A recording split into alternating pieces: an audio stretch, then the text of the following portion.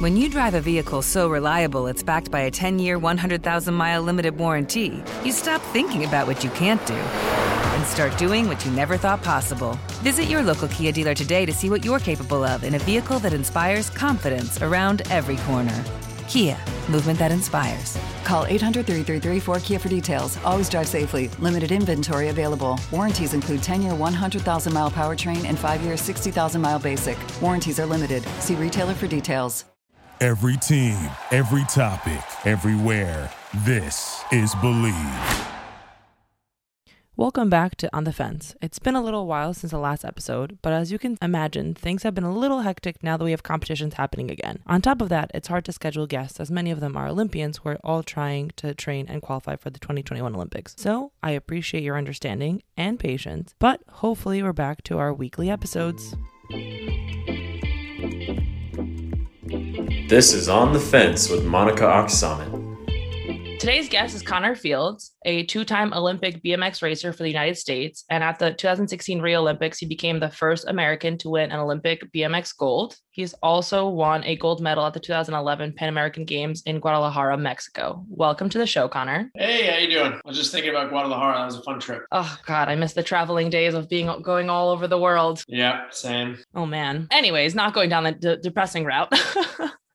We always start off talking about how I meet whoever my guest is on the show. So from my memory, I know that I saw you at the Team USA house after you medaled, but we didn't speak then. After I won, I was having a good time the rest of the trip. So I don't have any specific memories, but I think during like the staging area when they're getting all the athletes ready to go out into the closing ceremonies, I think we were like around each other. I think Sam Dorman was there. There's a few other people and we were all just crushing beers and having a good time. Yeah. So actually Sam was on my first episode talking about the Olympic Village and all that stuff. So cool. He actually reminded me of all the stuff that did happen at closing ceremonies because I guess like there was just so many emotions that I completely forgot about how much of a party that whole thing was. Yeah, it was a mess. I remember like I was sneaking outside of like barriers and going and buying beers. And Yeah. There was like that beer cart. Beers and bringing them back in. Yeah, and it was raining. So we had those ponchos. We kept putting them on and taking them off and the seats were all wet. So we were standing on the seats. My God, that was crazy. Good times. Won't be like that this time. No. I wonder if they're even gonna, at their Olympic ceremony, will they even have an Olympic ceremonies? I guess maybe the athletes. They'll probably have it, but without athletes there. They'll probably just have it as like a TV spectacle. Yeah, maybe just performers, no athletes, no spectators. Oh my God, that's so weird. I didn't even think about that. That's what I would think.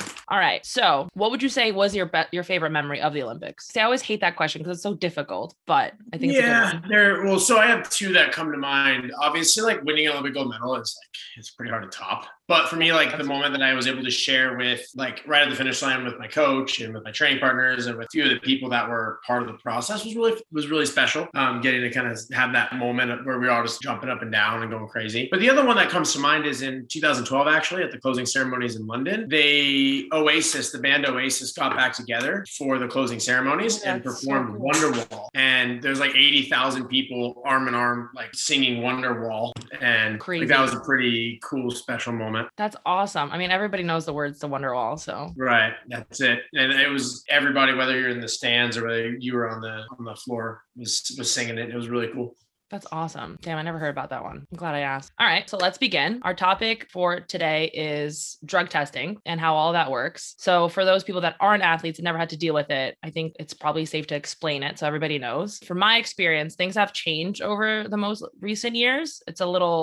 We have a little bit more leeway because back then it was like they had to know everything or you were at every single given moment, which was definitely a pain in the ass. There's two types of doping control. There's in competition, out of competition. In competition hasn't really changed from my experience. I don't know about you, but basically you reach a certain point in the competition in fencing, and then I think it's the top four for us. What does it look like for you? Podium plus a random. So the top three plus a random. Typically the random would be somebody that was riding really well and looking like they could make the podium, but maybe they didn't. They would get pulled because if it was only the podium, then obviously you could ride well all day and then purposely not get on the podium. So they say it's random, but it doesn't really seem random. It seems selective. That's interesting. Yeah. That would definitely be a good move in fencing. I'm not going to get too into detail because I plan on doing an episode about this, but we have athletes from a certain country, which I feel like most people can guess what country that is. Does it start with an R and end in an Usha? Yeah, exactly. Where they will, like at a certain moment before before the Olympics in Olympic year where they'll be winning all the competitions and then all of a sudden they stop making the top 8 for,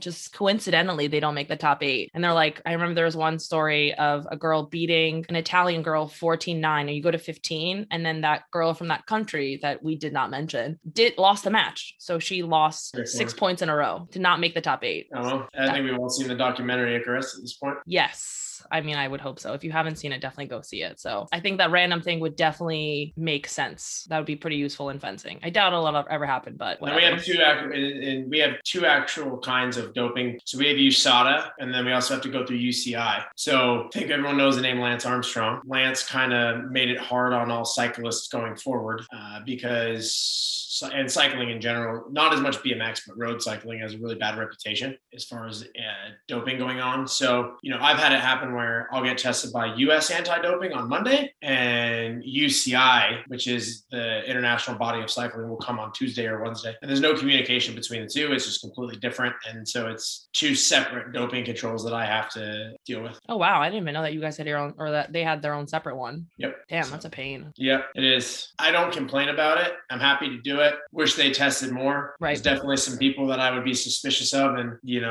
it's part of keeping the sport clean. So I'll pee in the cup any day. No, yeah, I agree with that. I mean, I have nothing to hide. So, and I've gotten used to peeing in front of strangers at this point. Well, yeah, and I'm sure we'll talk about it. But what is really funny is just how used to it we are, but how odd it is when you're telling other people and they're like, what? Yep, exactly. So for what it looks like in competition doping, you go into a room, you need a form of ID, you pick out your kit, whatever they have. It doesn't really matter, but they check your numbers. You have to pee a certain amount. Your urine can't be diluted, seal it up, sign some forms, and you're out. I'm guessing it's the same. You forgot the part where the doping officer actually has to see the urine leaving your body and enter. Oh, yes, that too. Yes. But sometimes they're more strict than others. Like I've had literally people like right there, like watching, and then other ones that are like, oh, okay, you dropped your pants. I don't see any kind of tubes or anything. All right, go ahead, pee. As a male, it's pants around the ankles, shirt up to your nipples, and just let it hang. Let it hang. I actually have funny stories I've heard about people in college and like their methods of doping or getting away with doping, but we'll get into that one. Okay, so there's that. And then, the out of competition is when they show up unannounced. And then, as I mentioned, this is the one that has changed a little bit, where it used to be that they had to know literally at all points of the day where you're going to be, which, I mean, sometimes it's difficult because things change. And if you weren't there when they showed up, it counted, I think, as a failure, or maybe there was another word for it. But I mean, obviously a big deal. And I thought it was ridiculous because, like I said, I mean, things just come up out of the blue. Like you might have to go somewhere else, especially Olympic year when you have different kinds of like interviews or whatever. But we used to kind of be jerks and text them updates of like us being at the airport, like we're going through security, like we're at this gate, we're boarding the plane. So I'm sure they did not love that. Do you want to explain what it looks like nowadays? Well, I don't know when that was for you guys, or maybe yours was different. So the way that I always understood it and the way it's been for us is if you're ranked top 50 in the world, you are on what's called the, I don't even remember, it's like the highest level where you have to provide them with a 1 hour time slot of where you're going to be. So I would always do the morning, like 5 to 6 a.m. because I know I'm going to be home or at the hotel or wherever I'm going to be. And they asked us to update them on like training activities and things like that. But from what I always understood, if they came out of your 1 hour time slot and you weren't where you said you were going to be, it does not count as a strike. Because the first time I got put on, I was like 17 or 18, and I started updating with like trying to figure out like, I'll be at Chipotle from 3 to 4, or whatever. And then an older athlete was like, that doesn't matter, just update your 1 hour time slot. But I've had them come outside of my hour slot before, and I've been home and I'll do the test, but I've also had them come outside of my hour time slot and I'm out doing something. And at that point you can say, come meet me here, or you can just say, I'll just come back tomorrow, and it doesn't count as a strike or anything. But you just got to be careful with that 1 hour time slot, because if you get 3 strikes, 3 misses in 12 months, it counts as a suspension. So, but it is, I don't know. I have like an alert every evening at like 7 o'clock that goes off on my phone to remind me to update if I haven't updated, if I'm changing. And it's just so normalized to us now. But when you tell someone, I don't want to say like a normal person, but like a non-Olympic athlete, you explain to them what you have to do. It just seems so crazy. And it's like part of the things that like, that's why I wanted to do this episode, because most people don't really know that this is exactly what we have to be doing, and like knowing that you're updating and all that stuff. For us, it's not top 50 though in the country. I think it's the top 2 athletes I don't think it's top 3, but like Olympic year, it's a lot more strict. But but I think normally through the season, I think it's not spots 1 and 2, and then obviously in competition. So yeah, so there's a lot less people, which I think there should be testing more people, but. Well, I think ours is top 50 worldwide ranking. So it might be 1 American, it might be 10 Americans. It just depends on at the end of the season when they finish the world rankings, if you're in the top 50, you are in the RTP, the registered testing pool for the following year. And then if you drop out, you drop out. And at that point, they can still come get you, but you're not on like that highest level where you have to update and you're punished if you don't. So it's how it goes. But then we also have the quarter systems, which I always thought was interesting that we have it because you have to be tested once each quarter. And I mean, that I feel like, well, I don't know, even from talking from other athletes, like it's easy to read that because if they come in the beginning, like your chances of getting tested again in that quarter by them is like very minimal. Or,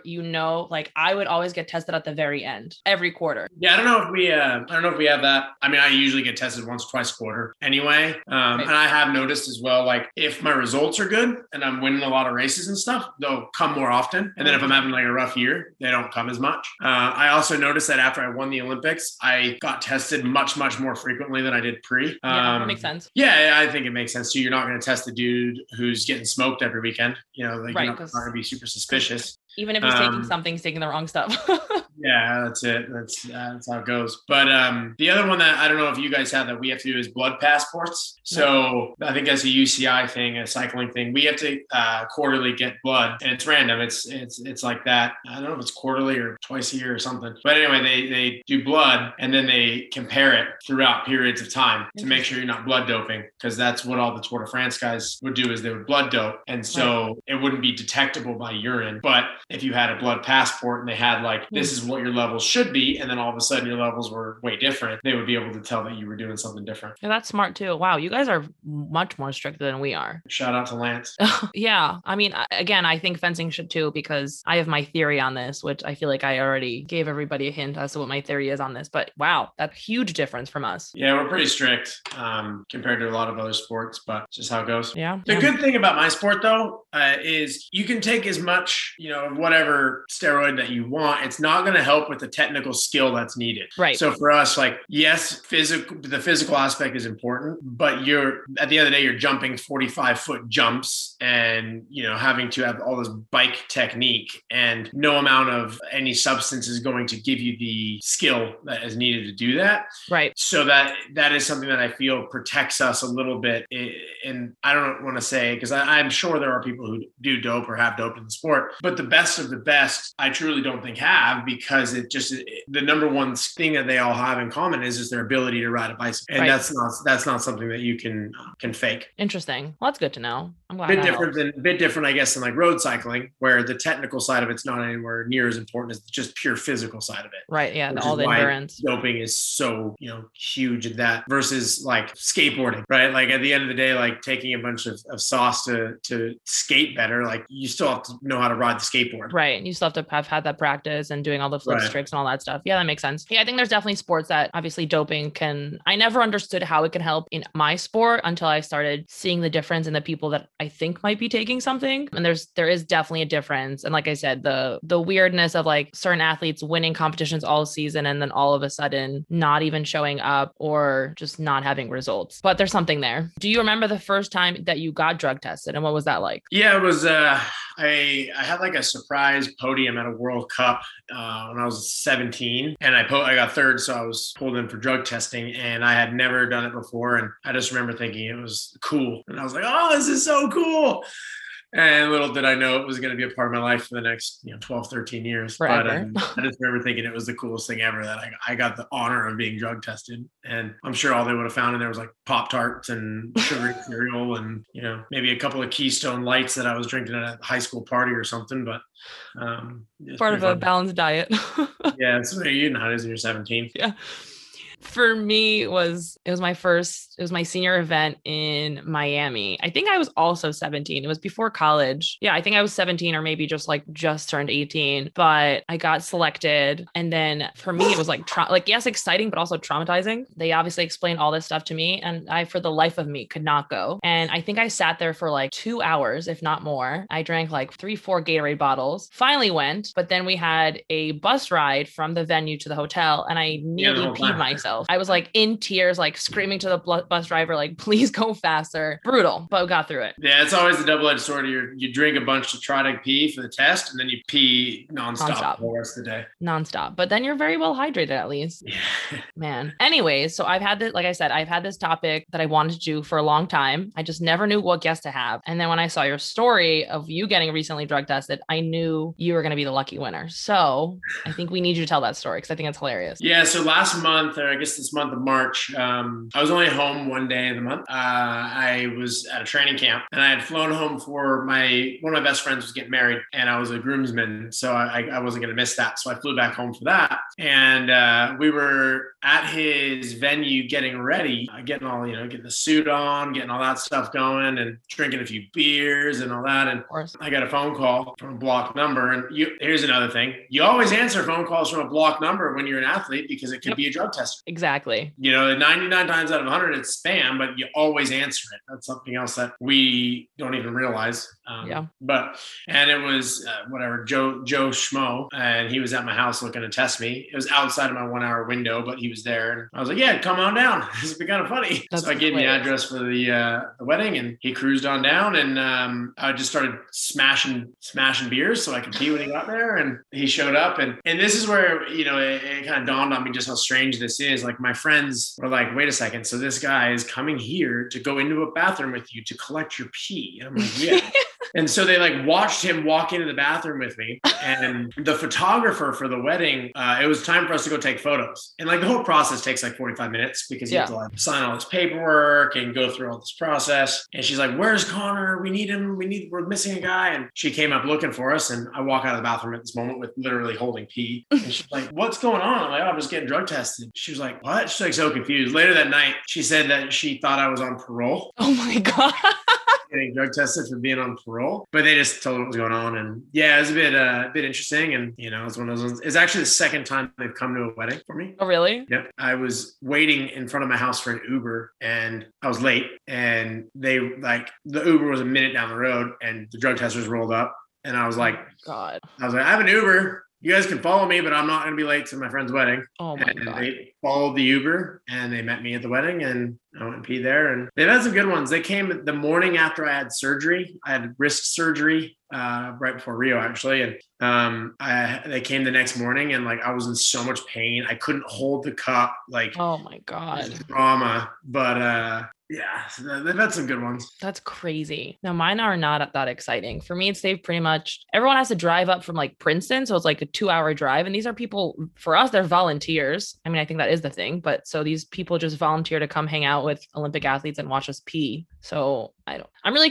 confused as to like why. I guess maybe they just really strongly believe in drug testing. I don't know. But yeah, they would just come up and it was always like at like 5:30 or 6 a.m. They would just show up to my house. That was really it. Aside from that, like obviously competitions. I remember in college, I was drug tested by actual Penn State and at NCAAs, they do a completely random test every single day. But yeah, there's, like I said, there were some crazy stories of, first of all, in our World Cup in Germany, when you got drug tested, they gave you beers to drink, not water, not Gatorade, but you were drinking beer. So that was always a fun experience because you leave there already hammered. But I've heard stories of a whole process. Like I have to try to remember the details. Well, first of all, like I've been learning of how to, if you're smoking weed, that to be drinking cranberry juice and working out a lot and drinking a shit ton of water, and that cleans your system. They changed the rules on weed like a few years back. Yeah, now you're allowed to have more, or like it's allowed out of competition. I don't mess with it because I don't want any get in trouble. But from what I understand, the threshold is so high now that you got to be like smoking a blunt as you're pissing on the drug test to get. Interesting. And also out of competition allowed, right? Yes, out of competition. I don't believe there's a threshold. Don't quote me on that. But like from what I understand, because I've got friends like in my sport who smoke not every day, but like they smoke recreationally and they're not worried at all. Yeah. Whereas like in the past, I know we've had people in our sport in the past that got positive drug tests for THC. Yeah. Yeah. I know there's There's people on our team too, that are smoking, but I'm way too afraid of it. I don't want to risk that. And I don't need that. Like, I mean, even still as like another factor of like what people don't get, if I take anything like Tylenol, like I know what I can take out of that. But like, if I'm getting prescribed any kind of like drug for any kind of sickness, I'm like reading everything. I'm texting photos to my doctor, like trying to figure out if it's okay or not. So always terrified of anything that I can't take, or like protein, always sending, like I said, photos to everybody, making sure it's not on the ban list, and the ban list changes all the time. So it's always a lot. But this complicated system, like I said, in college was I think they had a condom filled with somebody's urine, like attached somehow, I don't know to what parts of the guy, and then like a tube like down the shaft, and somehow he got away with it. Crazy. I don't understand how. Obviously I wasn't there, but I remember hearing all these stories of people doing all these things. And I was like, isn't it easier to just not smoke? And they're like, no, I'd rather smoke. Okay. Yeah. Well, I guess there's different. I guess they're not allowed to have anything in their system. So they can't even, if they smoke once, then they're in trouble. Yeah. But again, it didn't seem to stop anybody in college. People are still doing it and just figuring out different ways. Yep. Man. All right. So what does the rest of your season look like? We have one international competition in Colombia that's scheduled before the Olympics, but I'm on the fence if I think it's going to happen or not. But for me, I'm pretty much mathematically already qualified. So we've got a couple of small domestic events that I'll just kind of use as like tune-ups. But other than that, I'm just full on prep for the Olympics now. And then we actually have our World Championships 2 weeks after the Olympics, which is normally they're before. So we've got back-to-back Olympics, World Championships. So pretty big month of July and August for us. Gotcha. And where are World Championships? Well, they're scheduled to be in the Netherlands, but there is a likely chance that they get moved to Houston or Florida or somewhere that is willing to have them. Yeah. I mean, Florida did offer to host the Olympics. So, yep. So, yeah, well, it's going to be interesting because, at least in our sport, events are happening and it just comes down to which places are willing to host them and which places are not. But the events are happening. Right. So we'll see what happens. Interesting. Yeah. Like for us, it's a complete opposite. Everything's been happening in Europe in our sport, and in America, we still haven't had a competition at all. Meanwhile, from what I was told, Hungary, where we were, they already had 5 national championships. So I'm glad at least America for you guys is ahead of the game with competition and all that stuff. But like I said, for us, it's opposite. Like we're the last ones to compete. We definitely were the least prepared for the last World Cup. So fingers crossed we can have another one, actually be prepared and be able to do well. Yeah, that's it. Well, I think this Olympics will be a unique opportunity for a lot of athletes to maybe outperform where they typically would, just because they are able to handle the adversity or the change in plans better than others.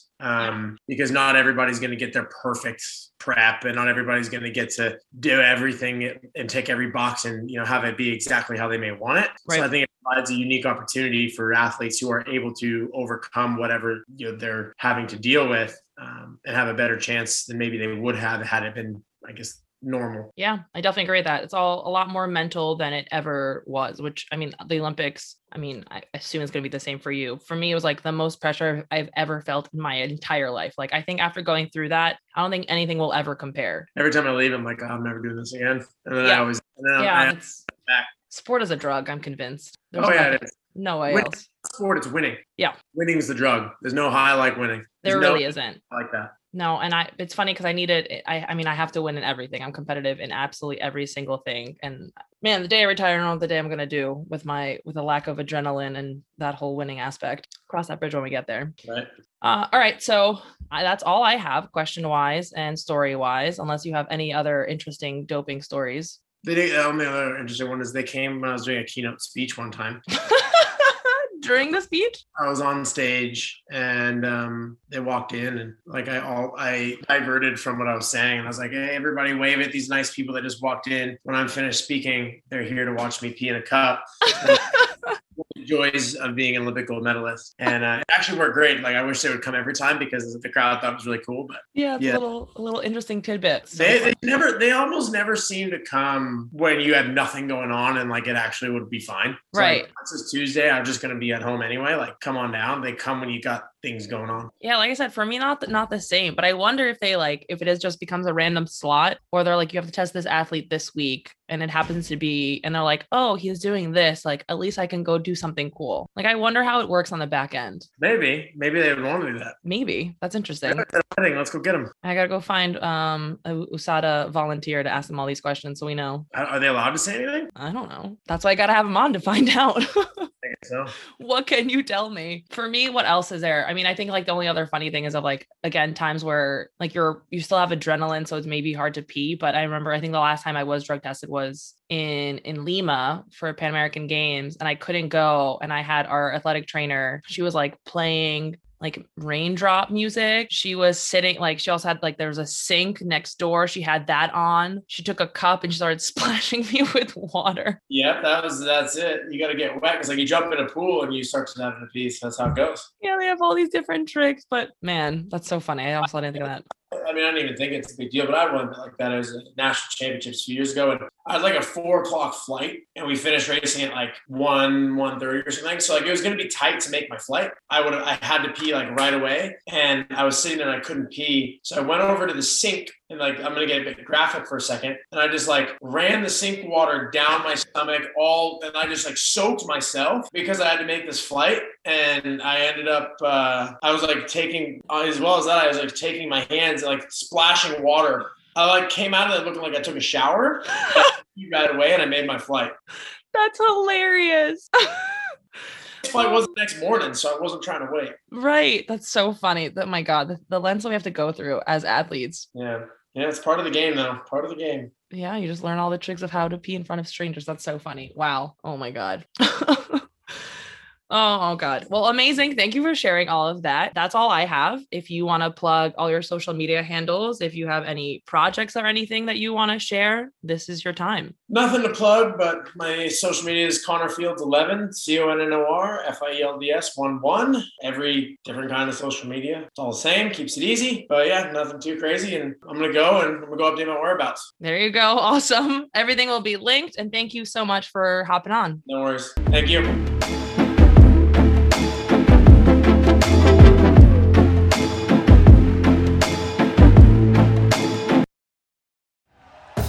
Thank you for listening to Believe. You can show support to your host by subscribing to the show and giving us a 5-star rating on your preferred platform. Check us out at Believe.com and search for BLEAV on YouTube.